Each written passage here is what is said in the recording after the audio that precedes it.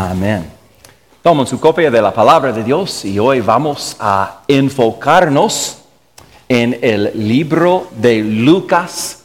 Lucas capítulo 2 y vamos a empezar en un momento en versículo 8. Hace 2 semanas hablamos sobre celebrando la Navidad y por qué debemos celebrar el nacimiento de Jesús. Y la semana pasada hablamos de preparándonos para la Navidad y específicamente cómo Dios preparó al mundo para el nacimiento de Jesús. Y esta semana yo quiero hablar con ustedes sobre el tema Anunciando la Navidad. Y piense por un momento en algunos de los anuncios más grandes en la historia. El martes 16 de abril en el año 1912, el titular en todo el mundo era el Titanic se hunde, Titanic sinks. Fue un anuncio grande. En el 21 de julio de 1969, el titular de todo el mundo fue Hombre en la Luna, Man on Moon. Fue un anuncio grande. Se refería a Neil Armstrong cuando él caminó sobre la Luna el día anterior. En el 17 de agosto de 1977, el titular era Elvis muerto, Elvis dead. En el día después del 11 de septiembre apareció este titular, Guerra contra América, War on America. Y el 15 de agosto, en el año 1945, el día después de la rendición de Japón, terminando la Segunda Guerra Mundial, en todo el mundo había un titular de solamente una palabra: paz, peace. Todos esos fueron anuncios grandes. Hace 2000 años algo sucedió que fue incluso más grande, incluso más significativo que estos eventos.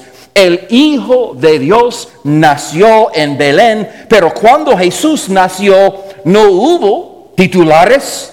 De hecho, la mayoría de la gente inicialmente ni siquiera se dio cuenta de que algo importante había sucedido, y el primer anuncio se hizo a unos pastores que cuidaban su rebaño por la noche. Y vamos a leer la historia de ese anuncio esta mañana, y para contexto vamos a leer el versículo anterior en Lucas 2, versículo 7. Y dio a luz a su hijo primogénito, y lo envolvió en pañales, y lo acostó en un pesebre, porque no había lugar para ellos en el mesón. Yo quiero hablar con ustedes esta mañana sobre lo que pasó después, inmediatamente después del nacimiento de Jesús, y lo que pasó fue este anuncio. Y hay 3 cosas al respecto que yo quiero que noten y que lo hacen el anuncio más grande y más significativo en toda la historia. Vamos a ver las buenas noticias que trae. Las buenas noticias que este anuncio trae. Mire el versículo 8. Había pastores en la misma región que velaban y guardaban las vigilias de la noche sobre su rebaño. Eso significa que esos pastores fueron fieles. Versículo 9. Y he aquí se les presentó un ángel del Señor, y la gloria del Señor los rodeó de resplandor, y tuvieron gran temor. Pero el ángel les dijo: no temáis, porque he aquí os doy nuevas de gran gozo, que será para todo el pueblo. Parte de lo que hace esta noticia sea tan buena es a quién se la dieron. Fueron entregados este anuncio a los pastores. Y en el primer siglo los pastores fueron marginados. Ellos no tenían educación y ellos estaban ceremonialmente impuros porque siempre estaban trabajando en condiciones sucias y porque siempre estaban con sus rebaños. No se pueden alejarse para ser ceremonialmente limpios y como resultado los pastores eran menospreciados.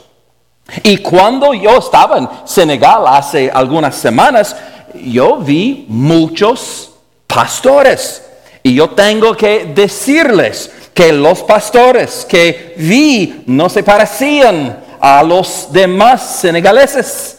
Fue muy evidente que ellos pasaban todo su tiempo en los elementos y trabajando con animales. Y ellos tenían la ropa sucia y su cabello estaba descuidado y sus barbas estaban sin recortar. Y ellos parecían duros y sucios. Y me imagino que eso es parte de su profesión. Y sin embargo, fue a los pastores, no al rey, no a los sacerdotes, no a los líderes religiosos, sino a los pastores. Se les hizo este anuncio. Se les hizo porque Jesús vino a buscar a los marginados. Él vino por los mansos y humildes, para aquellos que se dan cuenta de su propio quebrantamiento y su pecaminosidad, los que saben que ellos son necesitados. Jesús vino para ellos. Y en el versículo 9, un ángel apareció a esos pastores y tuvieron, la Biblia dice, gran temor. Entonces, ¿no es interesante que lo primero que dijo el ángel fue, no temáis o no tengan miedo? Por cierto, este mandamiento es el mandamiento que aparece con la más frecuencia en toda la Biblia. Y es especialmente frecuente cuando leemos la historia navideña. Por ejemplo, cuando Gabriel se apareció a Zacarías, le dijo, no tenga miedo. Y cuando se apareció a María y le dijo que estaría embarazada, le dijo, no tenga miedo. Y cuando el ángel apareció a José en un sueño, él no siquiera despierto, pero le dijo, no tenga miedo.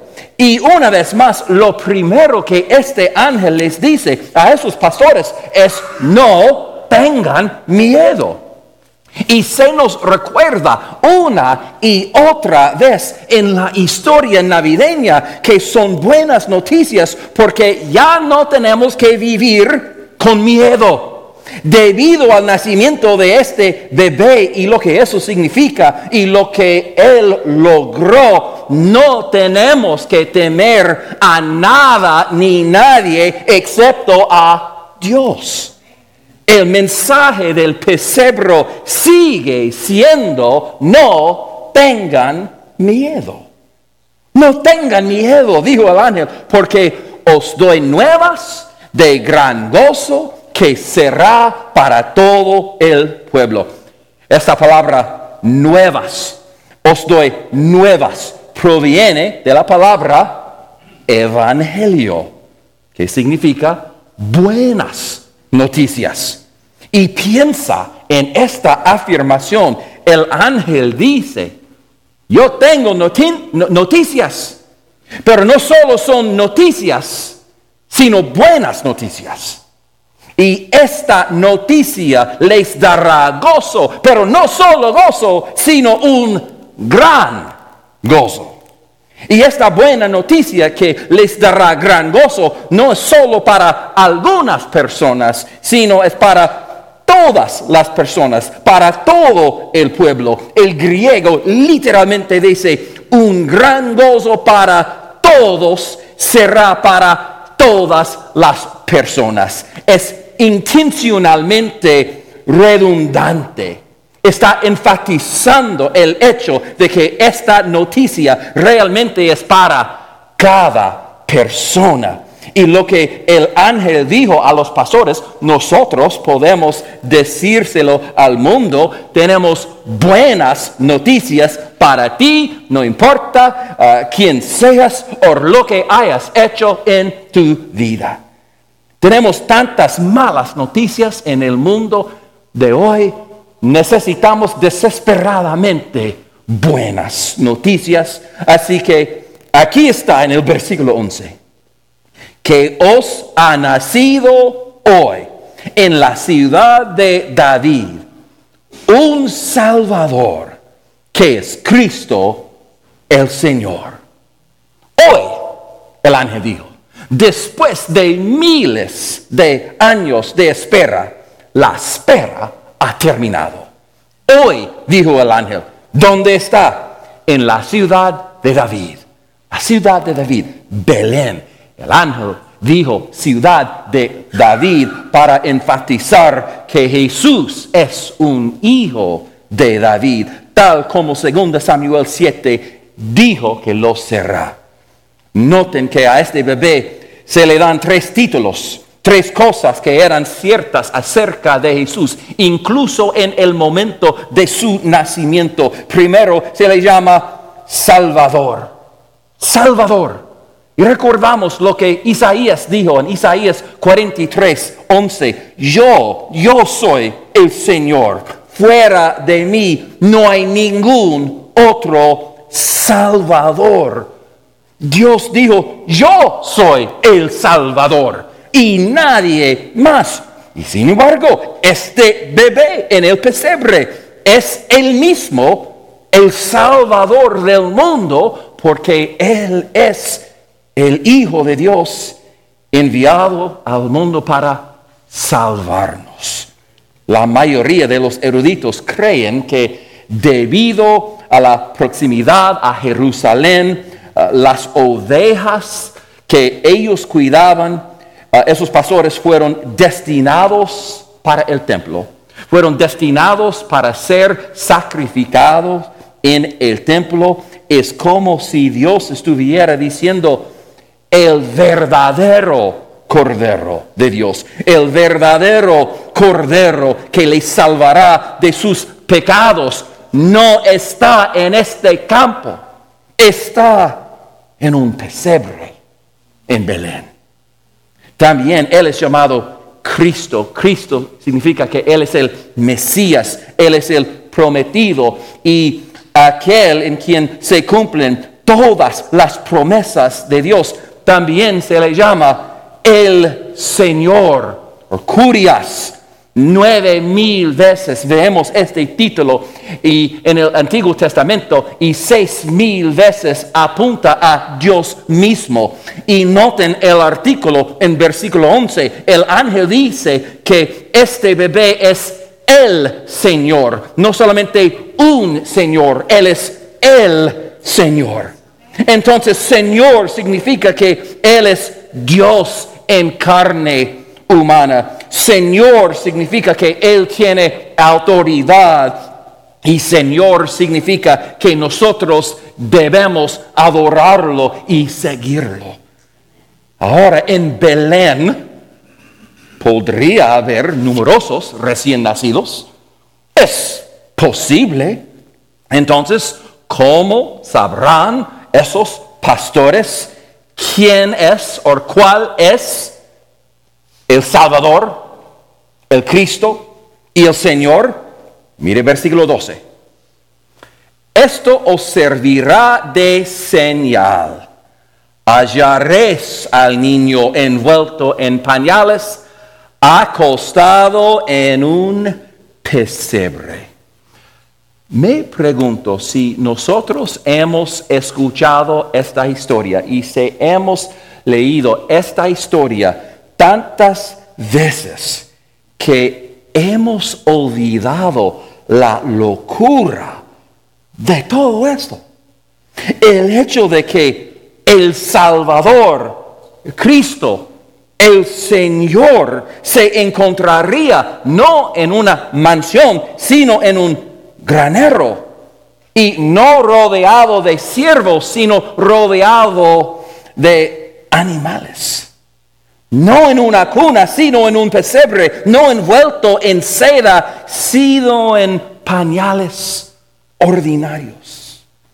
Eso es exactamente lo que Pablo describió en 2 Corintios 8:9. Él dijo, ya conocen la gracia de nuestro Señor Jesucristo, que por amor a ustedes, siendo rico, se hizo pobre, para que con su pobreza ustedes fueran enriquecidos. Jesús nació en un granero para que nosotros podamos nacer de nuevo. Y todo lo que Él vivió y todo lo que Él experimentó a partir de su nacimiento fue para que nosotros podamos experimentar lo opuesto, lo contrario. Mire versículo 13. Y repentinamente apareció con el ángel una multitud de las huestes celestiales que alababan a Dios y decían, gloria a Dios en las alturas y en la tierra paz, buena voluntad para con hombres. De repente, esos pastores, ellos eran espectadores del mayor concierto en toda la historia. Un coro de ángeles alabando a Dios, y así es como el mundo debería haber respondido al anuncio del nacimiento de Jesús. ¿Cuántos ángeles había en esta multitud? Yo no sé, pero me imagino que había muchos ángeles. Y sin embargo, esos ángeles, ellos no estaban cantando para los pastores, estaban cantando para el rey recién nacido. Ellos decían, gloria a Dios en las alturas. Y cuando dice en las alturas no solamente significa los lugares más altos, el cielo, sino las más altas expresiones de la gloria. Piensa en esa afirmación. Cuando miramos la creación, vemos la gloria de Dios. Las estrellas son gloriosas, las montañas son gloriosas, pero la gloria más alta, la expresión más alta de gloria, no se encuentra en la creación, sino en este pequeño bebé acostado en un pesebre. Porque Jesús revelará la gloria de Dios de una manera que nadie ni nada más se puede. Él revelará la profundidad del amor de Dios y la sabiduría de Dios y el poder de Dios. Y por esta razón los ángeles cantan gloria a Dios en las alturas y en la tierra paz. Cantaron los ángeles. La venida de Jesús significa que puede haber y habrá paz en la tierra. Y esta noche yo voy a hablar más sobre esta paz en la tierra. Pero finalmente, buena voluntad para con los hombres. Y esa palabra que se traduce buena voluntad proviene del verbo que significa deleitarse en algo. Dios, aunque sí está enojado con el pecado, se deleita en los pecadores y en salvar a los pecadores. Él nos ama y Él quiere salvarnos y pasar la eternidad con nosotros. Eso es lo que significa el nacimiento de Jesús, que Dios envió al Salvador, que es Cristo y Señor para todos, y en Él vemos la gloria de Dios y en Él experimentamos la paz y en Él podemos entrar en una relación con Dios. Por lo tanto, son buenas noticias que traen gran gozo a todas las personas. Entonces vemos las buenas noticias que este anuncio trae. También vemos la respuesta que requiere. La respuesta que requiere. Mire versículo 15. Sucedió que cuando los ángeles se fueron de ellos al cielo, los pastores se dijeron unos a otros: pasemos pues hasta Belén y veamos esto que ha sucedido y que el Señor nos ha manifestado. Tan pronto como aparecieron los ángeles, desaparecieron. Y esos pastores que acabaron de recibir la noticia más grande en toda la historia, ellos tuvieron que decidir cómo responderían, tuvieron que decidir qué iban a hacer, y ellos dijeron: vayamos a ver a este bebé por nosotros mismos. Pero mira lo que ellos tuvieron que hacer primero. En el versículo 16, vinieron pues apresuradamente y hallaron a María y a José y al niño acostado en el pesebre. Ellos vinieron con prisa, porque ellos entendieron que si lo que escucharon era cierto, lo más importante en toda la vida era encontrar a este bebé para adorarlo. ¿Y sabes qué? Esto sigue siendo cierto hoy para ti y para mí. Si este mensaje es cierto, si Jesús, el Salvador, el Cristo, el Señor, nació en un pesebre en Belén, y si Él vivió una vida perfecta, y si Él murió por nuestros pecados, y si Él resucitó, la prioridad más alta en toda la vida es buscarlo para que podamos adorarlo y seguirlo. Ellos vinieron apresuradamente y versículo 16 dice: hallaron a María, José y Jesús en el pesebre. El hecho de que lo hallaron implica que ellos tenían que buscarlo. El ángel no les dio la dirección. El ángel no les dijo, vaya por el calle principal y después de 3 cuadras vas a tomar la calle a la derecha y es el segundo granero a la izquierda. No, ellos tuvieron que recorrer Belén buscándolo. ¿Te imaginas lo tontos que probablemente ellos parecían? Andando de puntillas por todos los graneros buscando un bebé en un pesebre en el último lugar del mundo donde alguien esperaría encontrarlo. Entonces, esos pastores nos demuestran exactamente cómo una persona debe responder a este anuncio del nacimiento de Jesús. ¿Cómo respondieron? Ellos tenían corazones abiertos para escuchar lo que Dios dijo. Ellos creyeron el mensaje por fe cuando lo escucharon.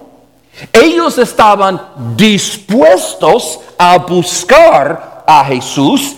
Ellos obedecieron lo que Dios les dijo que hicieran, y después que lo encontraron, lo anunciaron a los demás. Así respondieron los pastores al anuncio, pero desafortunadamente no todos respondieron de la misma manera. Mira versículo 18. Y todos los que oyeron se maravillaron de lo que los pastores les decían. Poco después, todos en Belén se enteraron de este bebé. La gente escuchó la historia de estos pastores sobre los ángeles y la identidad del bebé que nació en un pesebre. Y la Biblia dice que ellos se maravillaron. Se maravillaron. Quedaron asombrados por eso. Pero escúchame con atención. Estaban asombrados, pero inactivos. Estaban asombrados, se maravillaron, pero no fueron al pesebre. No adoraron al rey recién nacido. Y hermanos y hermanas, no dejen que esa sea su respuesta esta semana. No es suficiente decir, ay, es una historia bonita. Es una historia buena, sin dejar que tenga ningún impacto en tu vida. Porque si tú no tienes cuidado, tú puedes ser poderoso como héroes y perderlo. Y tú puedes tener conocimiento como los sacerdotes y perderlo. Tú puedes ser rico o prominente y perderlo. No es suficiente que te maravilles ante el nacimiento de Jesús. Debe haber una respuesta. Entonces la pregunta es, ¿cómo responderás esta mañana? ¿Responderás como los pastores o responderás como muchos otros que escucharon la noticia, pero rápidamente volvieron a sus vidas como si nada hubiera pasado? Este es el anuncio más grande de la historia por las buenas noticias que trae, por la respuesta que requiere y finalmente el papel que jugamos. El papel que nosotros jugamos. Regrese al versículo 17. Y al verlo, dieron a conocer lo que se les había dicho acerca del niño. En el siglo I es interesante, legalmente los pastores no podían dar testimonio en un corte. No podían ser testigos.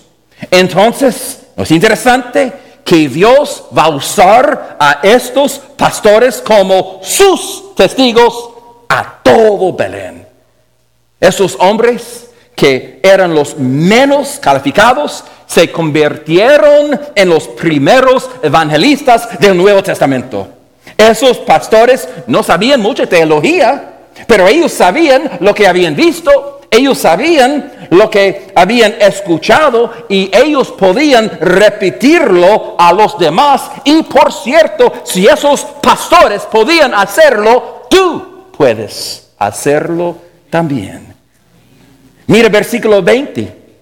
Y volvieron los pastores glorificando y alabando a Dios por todas las cosas que habían oído y visto, como se les había dicho. Existe una conexión interesante entre lo que sucede al principio de esta historia y lo que sucede al final de esta historia. Al principio de esta historia, los ángeles alabaron a Dios diciendo gloria a Dios en las alturas. Al final de la historia, los pastores regresaron y ahora ellos están glorificando y alabando a Dios. ¿Ven lo que está pasando? Al principio de la historia, los ángeles anunciaron el nacimiento de Jesús porque no había nadie más para hacerlo. Pero al final de la historia, esos pastores han asumido esta obra. Ahora ellos lo están haciendo. Son ellos los que lo anuncian a los demás.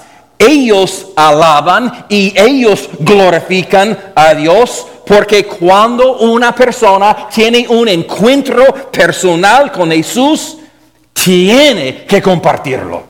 No puedes guardártelas para ti mismo, noticias tan buenas.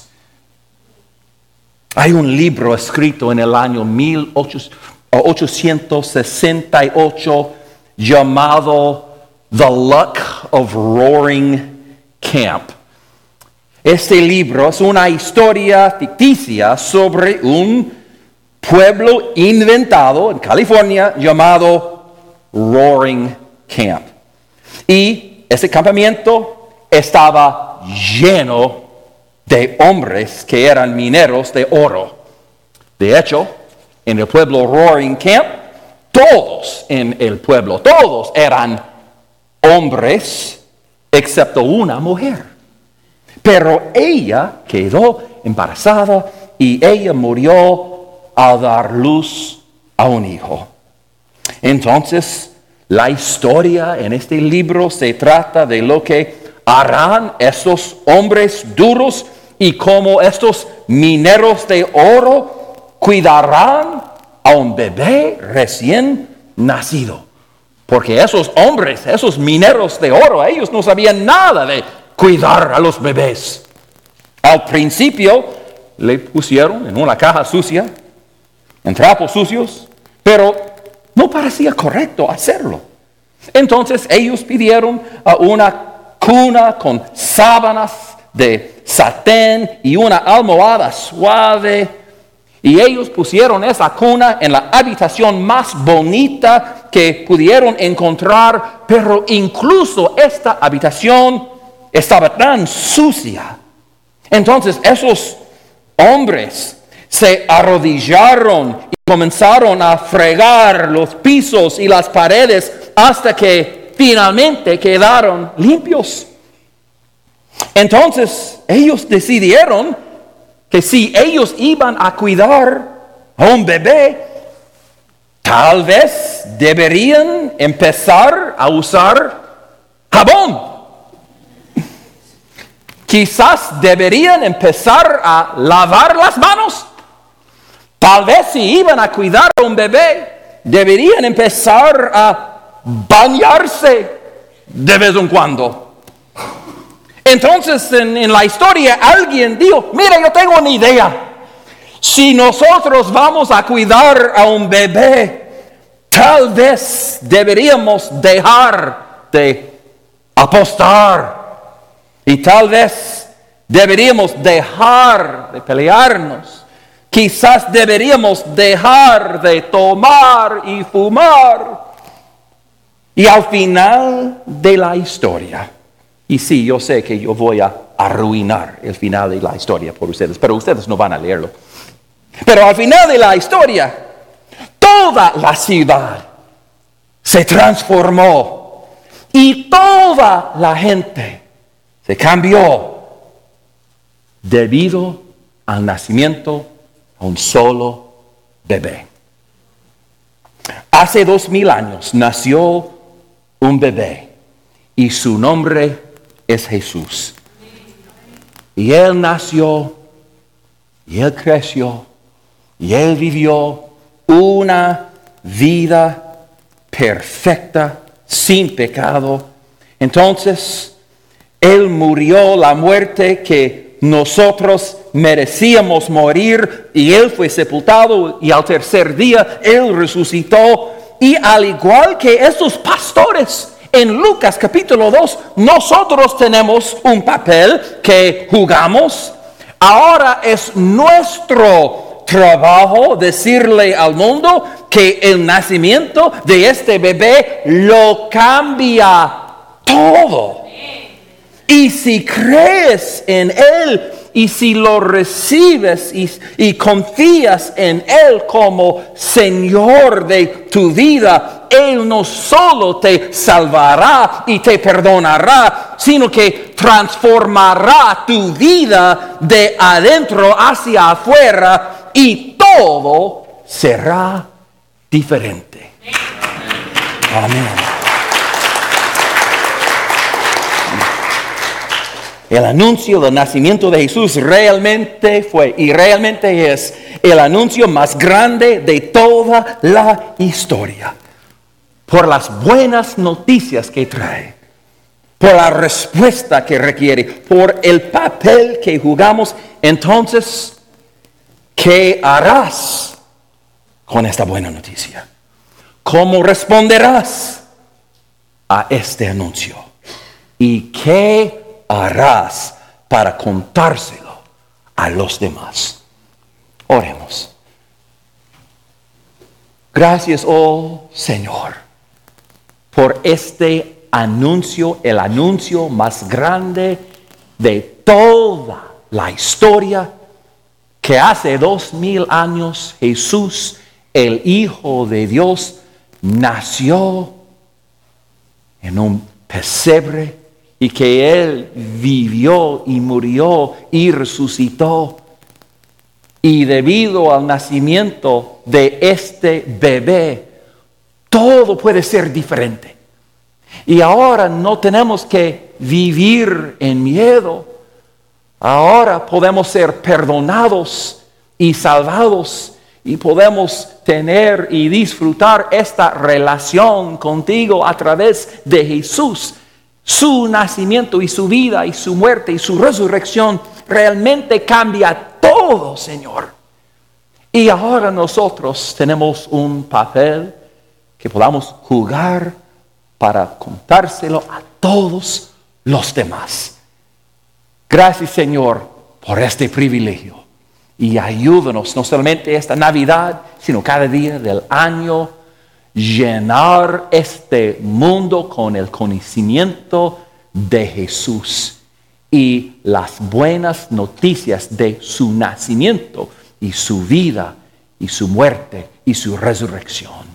Oh Señor, si hay alguien aquí que nunca ha recibido este regalo, que nunca ha aceptado a Jesucristo como su Señor y Salvador, oh Señor, te pedimos que hoy sería el día de su salvación.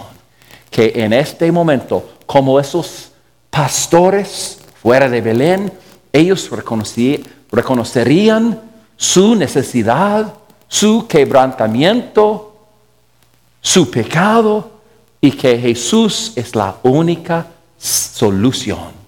Gracias, oh Señor, por este mensaje, por este anuncio que cambia todo. Y lo oramos todo eso en el nombre de Jesús. Amén. Amén. Ya hemos visto en esta historia dos respuestas al anuncio del nacimiento de Jesús.